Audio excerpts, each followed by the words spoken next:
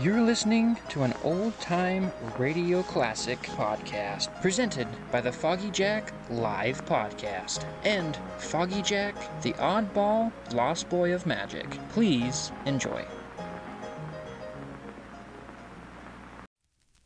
This is Boris Karloff speaking. I'm here with a story for you from the files of the Reader's Digest. This is the story of William Shakespeare's Hometown.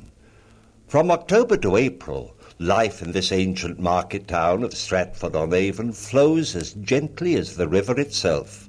But comes the spring, and business booms. Long lines of pilgrims pay their shillings to see the house where Shakespeare was born, his mother's girlhood cottage, the property he bought when he returned as the local ne'er-do-well who had made good. Stratford-on-Avon is now, second only to London, the chief dollar-making tourist haunt in Britain.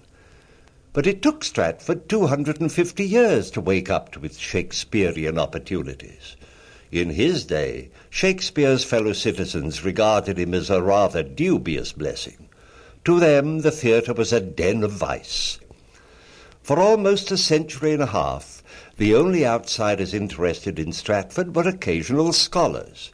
And it wasn't until 1769 that a local landlord was able to rally his townsmen to a public celebration of Shakespeare's anniversary. That year, the great David Garrick came from London to organize a festival with cannon salvos, public breakfasts, and fireworks. There was everything except a Shakespearean performance. For 100 years, this kind of celebration prevailed. Local businessmen made a little bit of pocket money out of the visitors, but the town seemed destined to remain a big, dull village. It was saved from this fate by a bearded giant of a brewer named Charles Edward Flower. It started when, back in 1870, the local folk wanted to erect a monument to Shakespeare. Said Flower, "Shakespeare means plays, good ones. The monument we want is a theatre where people can come and see those plays." Flower scoured England to raise money for a theatre, but the London press and the bigwigs snubbed him. They called Stratford dull, forsaken, and said that its citizens were nobodies. Flower roared back, "We've waited nearly 300 years for the somebodies to do something. Now we'll show what the nobodies can do." He built a theatre with his own money, and Stratford was on its way. Other local citizens went to work to remake their once sleepy community, and they stripped from their homes, shops, and inns the ugly plaster fronts added in later centuries to reveal the fine timbered facades that lined the streets when Shakespeare lived. Fireplaces, cupboards, panels, beams, all the handsome Elizabethan details have been restored. And now the entire town is a living monument to William Shakespeare, shared by the plain folk of Stratford with the people of the whole world.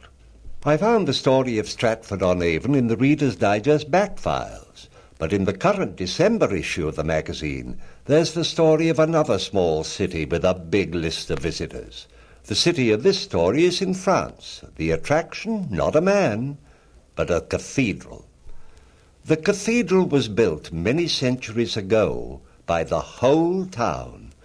Men and women pitted the slight strength of their bodies against the heartless weight of stone to bring heavy limestone blocks from the quarries 7 miles away into the town.